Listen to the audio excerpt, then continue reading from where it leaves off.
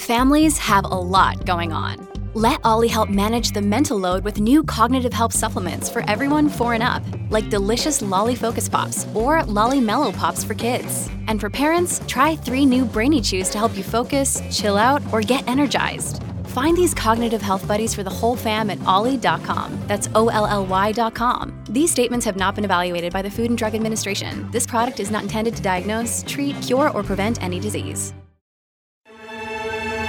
You're commuting home with Katz and Cosby. Now, here's John Catsimatidis and Rita Cosby on 77 WABC. Let's go to, now we've got Rudy Giuliani, who is in East Palestine, Ohio. Rudy, big day. Thank you for joining us. This is Rita with John Catsimatidis and the gang.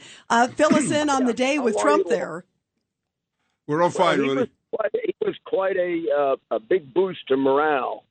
You know, it reminded me of the main reason why a president, governor, or a mayor does this. I remember why I did it.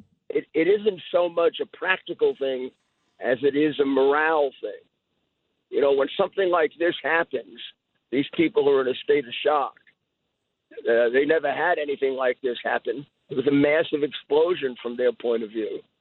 Given the size of this community, it would be, you know, similar to September 11th. It's a much smaller community. It's only 5,000 people. They all were affected by it. Some of them got sick immediately. They had 3,500 fish dead, dogs dead. Things seem to be calming down somewhat, but they now have this fear of long-term illness, and they don't get straight answers. And I've never seen the government act like this, John, Rita, and all of you. I've never seen. When I was president, John, you'll remember Bill Clinton. When I was mayor, Bill Clinton was the president. Republican, Democrat, 7 years. I must have asked for FEMA about 6 times. Big things, little things. He never refused me. Bill Clinton was a good president. Well, twice. He gave me FEMA before I asked. So did Bush, even before 9/11. I never had to ask. So, Rudy, why the delay this time? Clearly, I mean, is FEMA amazing. there now? Is FEMA there? FEMA is either. No, they claim to be here. No one that I have spoken to has seen them. They were only authorized yesterday when it turned out Trump was coming. The mayor, who we're going to meet with tomorrow at 9 o'clock, did say he was turned down twice, and the governor was turned down. So, but Rudy, is it politics or is it just the naivete? What is it? Ineptitude? It's got to be politics. It's got to be. This is a major. This is what he keeps attacking Biden, right?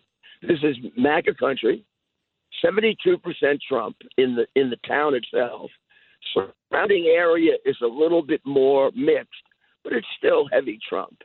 And it's Catholics who like the Latin Mass, deplorables, people who like guns. And I got to tell you, it's people who probably didn't like Biden before this. I can't describe. Now we're going through a part of town where they put up a lot of flags. It must have been for the president today.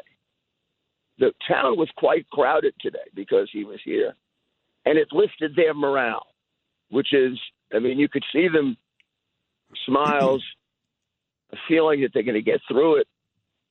I think they really appreciated the fact it did have a practical effect. It got them FEMA. I mean, and Buttigieg says he's coming one of these days. Yeah, and then he said he was coming tomorrow. It came out a couple hours ago, Rudy. But his lackluster and reactions, like, I'll come one of these days, like whenever it's the right time. How about just like you said, the right time is within minutes of the disaster? Mayor, this is Rudy.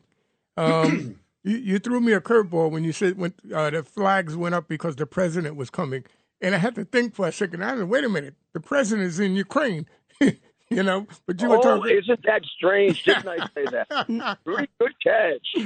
I do that a lot, though. I do that a lot. I mean, so we're going through the main part of the town, which looks a little like the stores are still closed, like they haven't opened yet.